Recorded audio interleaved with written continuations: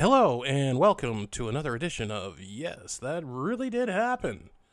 This time we're going to look at a family of oil barons, professional sports team owners, thoroughbred racers, and oh yes, at one point they controlled 2/3 of all the privately held silver in the world.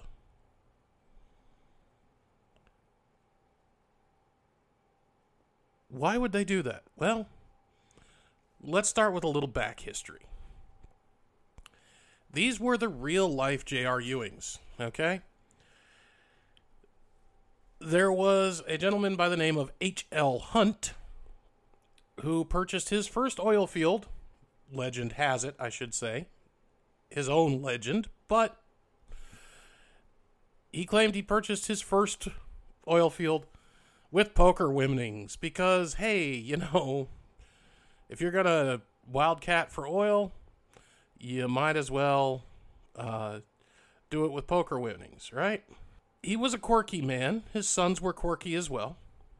And he was the richest man on earth in the 1960s. All right? Total net worth, 1960s. This was the richest man on earth you've never heard of, H.L. Hunt. And he and his brother Herbert and brother Lamar, they cultivated this image, this oil, money, Texas, good old boy image. They drove older Cadillacs, they flew coach. Now, it was the 1960s. Very few people could afford to fly in those days. But we're talking the richest man in the world. He could buy his own plane. Instead, he's flying coach, right? And when they had a little legal trouble that we're going to get to a little later on, they took the subway to the courthouse in New York City. So, Bunker Hunt was known as the kind of guy who orders chicken fried steak with Jell-O, spills some on his tie, and then he goes out and buys all the silver in the world. All right. So, what was going on with all of this? Good question. So, you had these three brothers. You had Herbert, first name William. Bunker, that was his middle name. He went by that. And Lamar Hunt. These were the sons of H.L. They're living the trust fund lifestyle. However, they also inherited their father's attraction to risk, is what we'll call it. No risk, no reward. Let's try to make, let's try to make money and take risks. If there's no risks, there's no reward. That's just where we are. They were also a bit of conspiracy theorist. They were zealous anti-communists back in the 50s and 60s, members of the John Birch Society, and thought that Dwight D. Eisenhower was a dedicated, conscientious agent of a Soviet conspiracy. So, they are what they are, right? So, they went and, they went out and they did billionaire things. One of them, Lamar, created and bankrolled and paid for the founding of the Kansas City Chiefs. The Chiefs famously were in Texas prior to moving to Kansas City. And is still owned by the Hunt family today.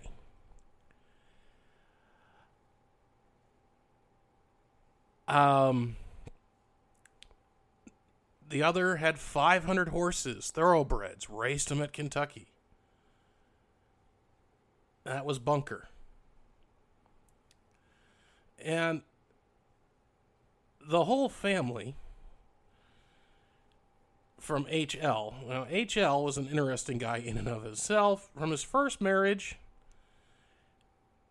He had 6 children. They all lived on estates befitting the scions of a Texas billionaire.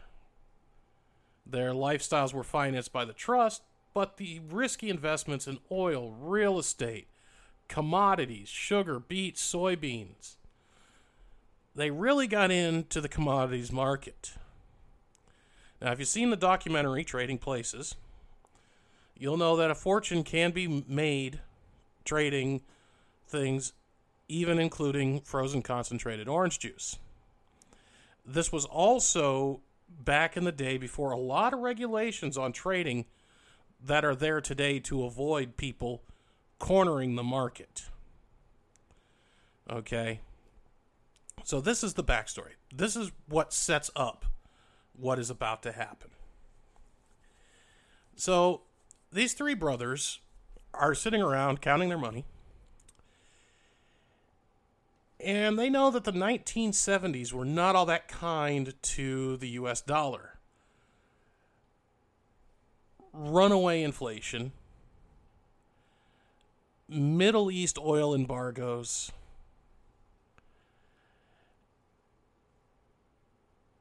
and inflation was over 10%. It was up to 13.5% in 1980.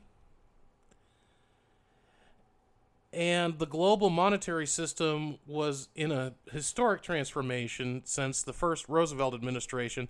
The U.S. dollar had been pegged to the value of gold as predictable rate at $35 per ounce. But in 71, Nixon suspended the gold standard. And for the first time in modern history, the paper dollar did not represent a fixed amount of tangible precious metal sitting in a vault somewhere. So the Hunts, remember I mentioned their interest in the John Birch Society and anti-communists, and yeah. So they blamed government spending and inflation and held grave reservations over the viability of currency that was not backed by actual precious metals. Remember, we were talking about silver here. Let's not back it up. So they decided that they would rather put their money in something safe, a precious metal, silver. Because at the time, in the early 70s, it was still illegal to trade gold. The gold market did not exist. The gold price was set $35 an ounce for the longest time, because that's what the U.S. government said gold was worth, was $35 an ounce. So the precious metal that was a commodity was silver.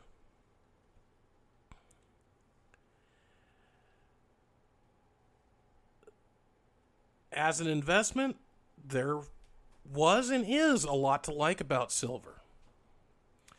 The Hunts were not alone in fleeing to the bullion amid inflation and geopolitical turbulence and Cold War, all that stuff.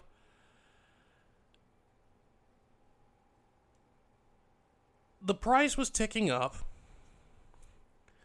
and in those days, a lot of silver was used in photographic film. X-rays have a lot of silver in them. All negatives have a lot of silver in them. Silver is used all throughout the photographic process. Photography as a hobby, with the advent of really inexpensive point-and-shoot cameras, and with the technologies that was coming about where cameras were becoming more and more automated, so you didn't have to know what you were doing to take a good picture, which for the longest time was not the case. For the longest time, it was very hard to take a good picture. I myself have an antique camera I got from my father. Takes rolls of film, and I can't really get a good picture out of it.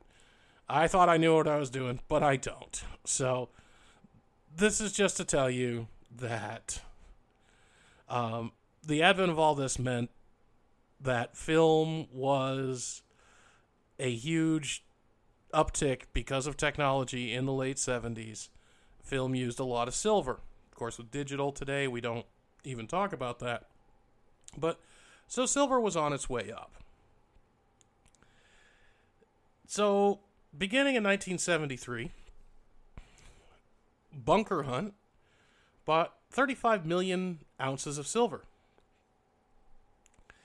which they flew to Switzerland and specially designed airplanes guarded by armed Texas ranch hands. That's nothing more Texas than that. Armed ranch hands protecting a plane load of silver. But that was not enough to really move the global market much. It did move it. It did take notice, but it was just one eccentric billionaire buying 35 million ounces of silver.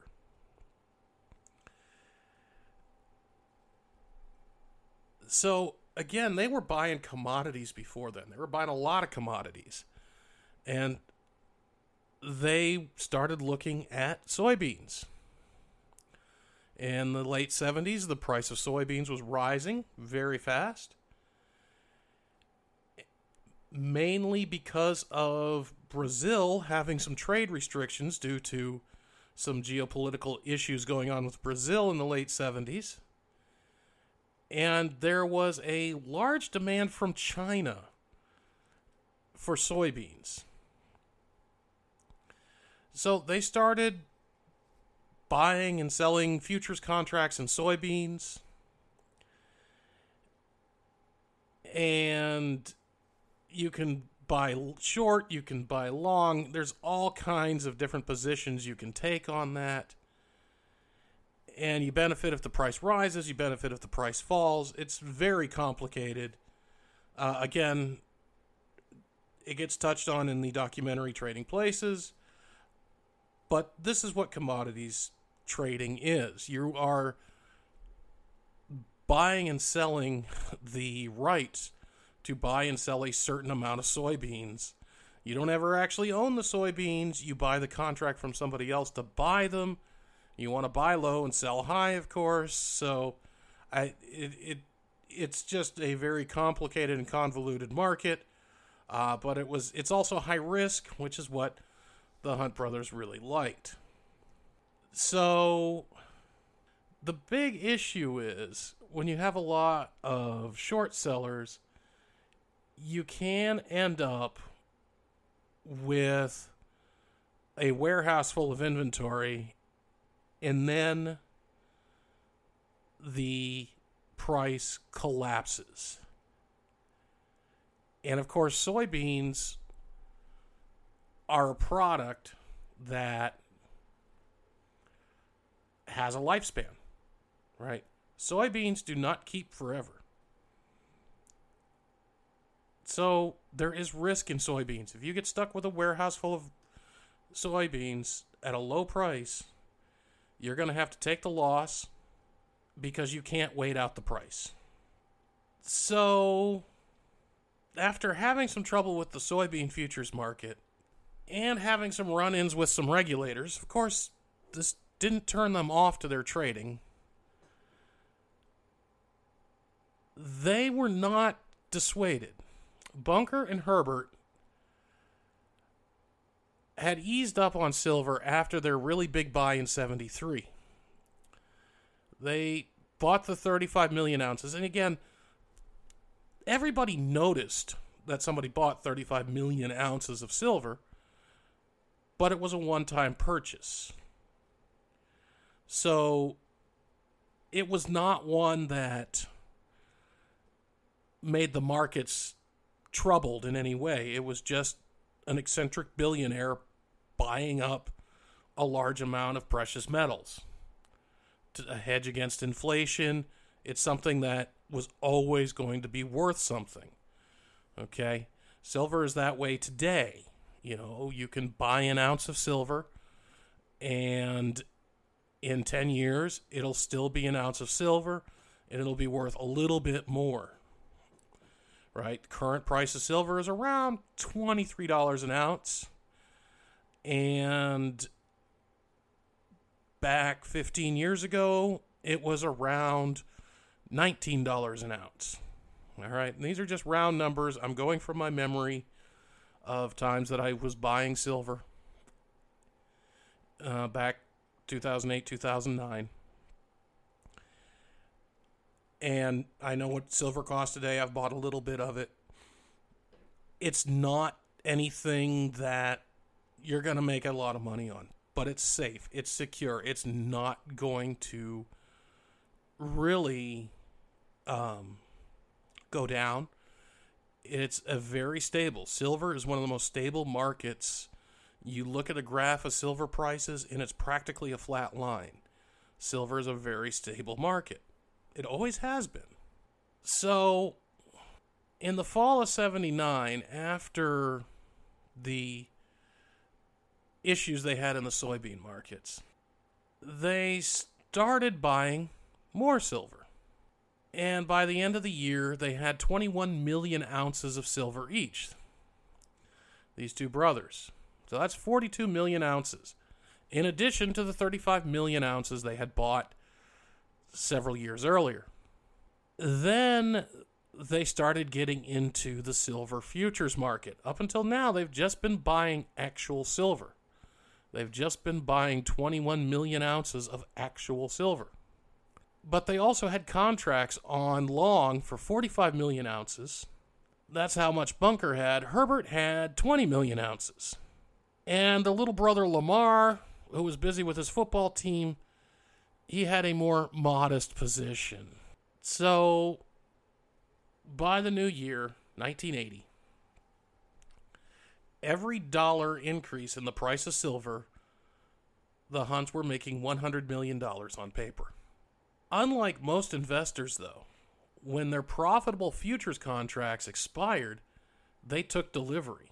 They had all the silver, again, flown to Switzerland, and this did create a shortage for silver in industrial supply. Remember, silver is used in a lot of things. It's used in electronics. It's used in the time period. It's still used in film today, but there's not much film being made, let's be honest. Digital imaging has taken care of that. But at the time, it was really used a lot there. Nowadays, most of what would have been used for film back in the old days is now used with electric cars. Electric cars have a lot of silver in them. Batteries, conductivity, all that stuff. Silver is a great conductor of electricity, and it is really important for making electric cars. It's in your non-electric cars too, but not as much. The electric cars use about 75% more silver than a regular car. Or internal combustion car. I shouldn't say regular, because they're both about the normal these days. Anyways, so what happened with silver? Well, now you've got these three brothers with a lot of silver. And the price has shot up to... Now remember, I told you, the price of silver currently is right around, just call it $23 to $25 an ounce. We'll just call it $25 an ounce to be on the safe side. I didn't look it up before recording this. I probably should have. But remember, and this is also in 2023 money. So right now, we're at $23.16 an ounce. That is the spot price for silver. Okay? So with all the silver buying and the going long and the going short and the commodities marketing that the Hunt brothers were doing, the price of silver shot up in January of 1980. January 1980. 43 years ago. Shot up to $50.42 an ounce. Silver contracts were trading at $46.80 an ounce. Film companies like Kodak saw costs go through the roof. British film company Ilford had to lay off workers because they couldn't afford to make film. All right.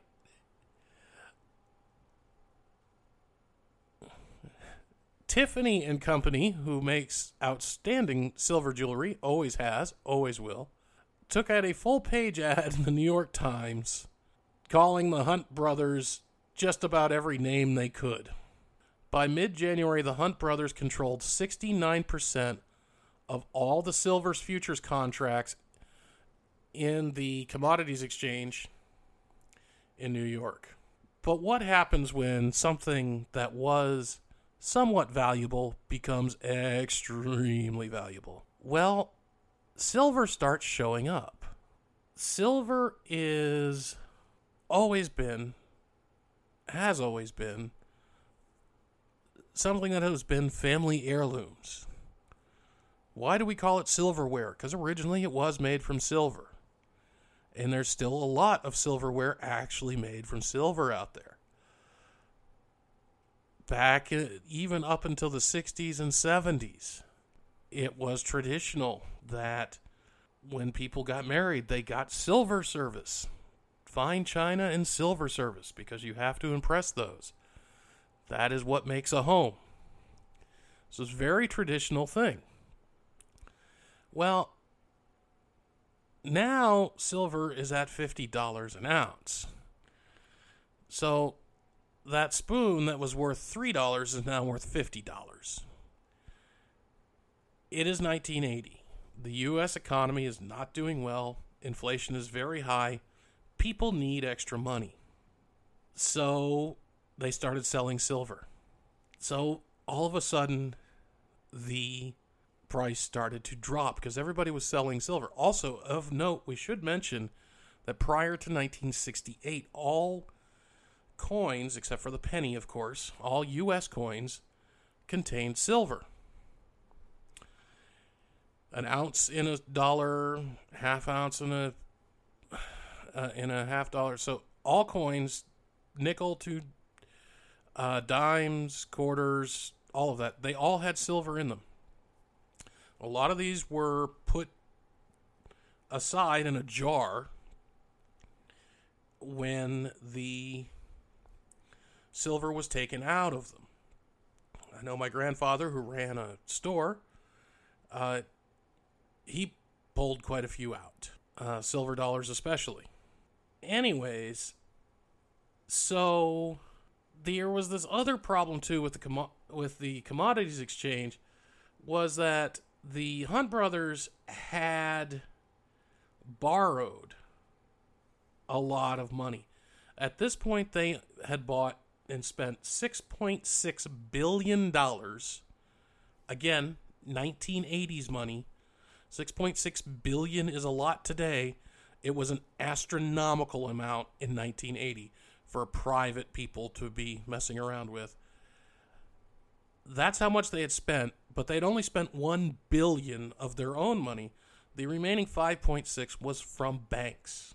Okay? The commodities exchange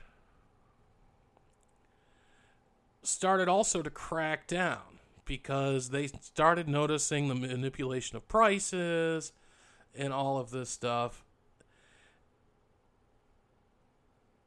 And what it ended up doing was capping the size of silver futures to 3 million ounces. 3 million ounces was the most silver you could trade. Those in excess of the caps, like, say, tens of millions of ounces, were given until the following month to bring themselves into compliance. The Chicago Board of Trade, on the other hand, where more commodities are sold, they suspended the issue of silver futures on January 21st. Silver futures traders would only be allowed to square up old contracts. Predictably, silver prices began to slide as various banks and other firms that had been backing the Hunt bullion binge began to recognize the potential financial losses, they issued margin calls. Margin calls is where you ask who the people that you borrowed your money to buy your futures with to pay up. The Hunt brothers were unable to sell their silver. Remember, they had a substantial amount of actual silver at this point. But if they started to sell off their inventory, it would trigger a panic. So they borrowed even more money. Okay? So by March, the price of silver had dropped to about $30 an ounce. Again, remember, today, as of this recording, we're at $23.16 an ounce. All right, so it's at $30 an ounce. This is March 1980. This comes to an head on March 25th, also known as Silver Thursday, when one of the largest backers of the Hunt brothers asked for $100 million in collateral. The brothers were out of cash, and the bank was unwilling to accept silver. Imagine that. So the Hunts went into default. And what the bank did was they started to unload their silver, which they had been taking from the Hunt brothers prior to this. And what that amounted to is the price of silver then dropped to $10.80 an ounce. That was a substantial loss. Again, remember, it was trading up in the $50 an ounce range, a range that it has never seen since then. So what happened? Well, two of the Hunt brothers, remember, Lamar kind of played in the market, but he was busy with his football team, which by far was the smarter move if we look at how much an NFL football team is worth these days. We're just saying. Especially one with a winning percentage like the Kansas City Chiefs. We're just saying. So, by the late 80s, the Hunt brothers, the two others, Bunker, Hunt, which is just a great name, by the way, they had declared bankruptcy. At the height in the 1960s was worth $16 billion. By 88, had less than $10 million to his name. While that's not exactly nothing, it's not enough to maintain a 500-plus stable of horses. It's not enough to sustain your lifestyle. And let's face it, that is a tremendously huge loss. They almost dragged lenders into bankruptcy too because they had borrowed so much money, and it could have been the first biggest panic financially in the U.S. since 1929. This is how close to the edge things were. Fortunately, there were mechanisms in place, and there are even more mechanisms in place nowadays. But fortunately, there were mechanisms in place because of what happened in 29, which prevented this from becoming as bad as 1929. But it could have. Two people could have done this. So the market came crashing down. Even though the Hunt brothers had amassed a staggering amount of silver, it's impossible to prove that they were trying to manipulate the market. They always claimed they were just interested in the enduring value of silver. And again, a lot of people were soft on the U.S. dollar in the late 70s. So it's not surprising. Were they just billionaires who got carried away with it, or were they trying to manipulate and corner the entire silver market? It honestly is hard to tell at this point. Even all these years later, what was their true intent? They claimed that they weren't trying to corner the market. There are those out there who think they were. I'm on the fence about it, to be honest. I can see where their thought process was, looking historically at the U.S. dollar and how soft the dollar was prior to the 1980s when things started kicking up into high gear. Again, there were also no limits on these commodity markets. So it was a very high risk, high reward environment. So there weren't any, safety valves in place or anything of that nature.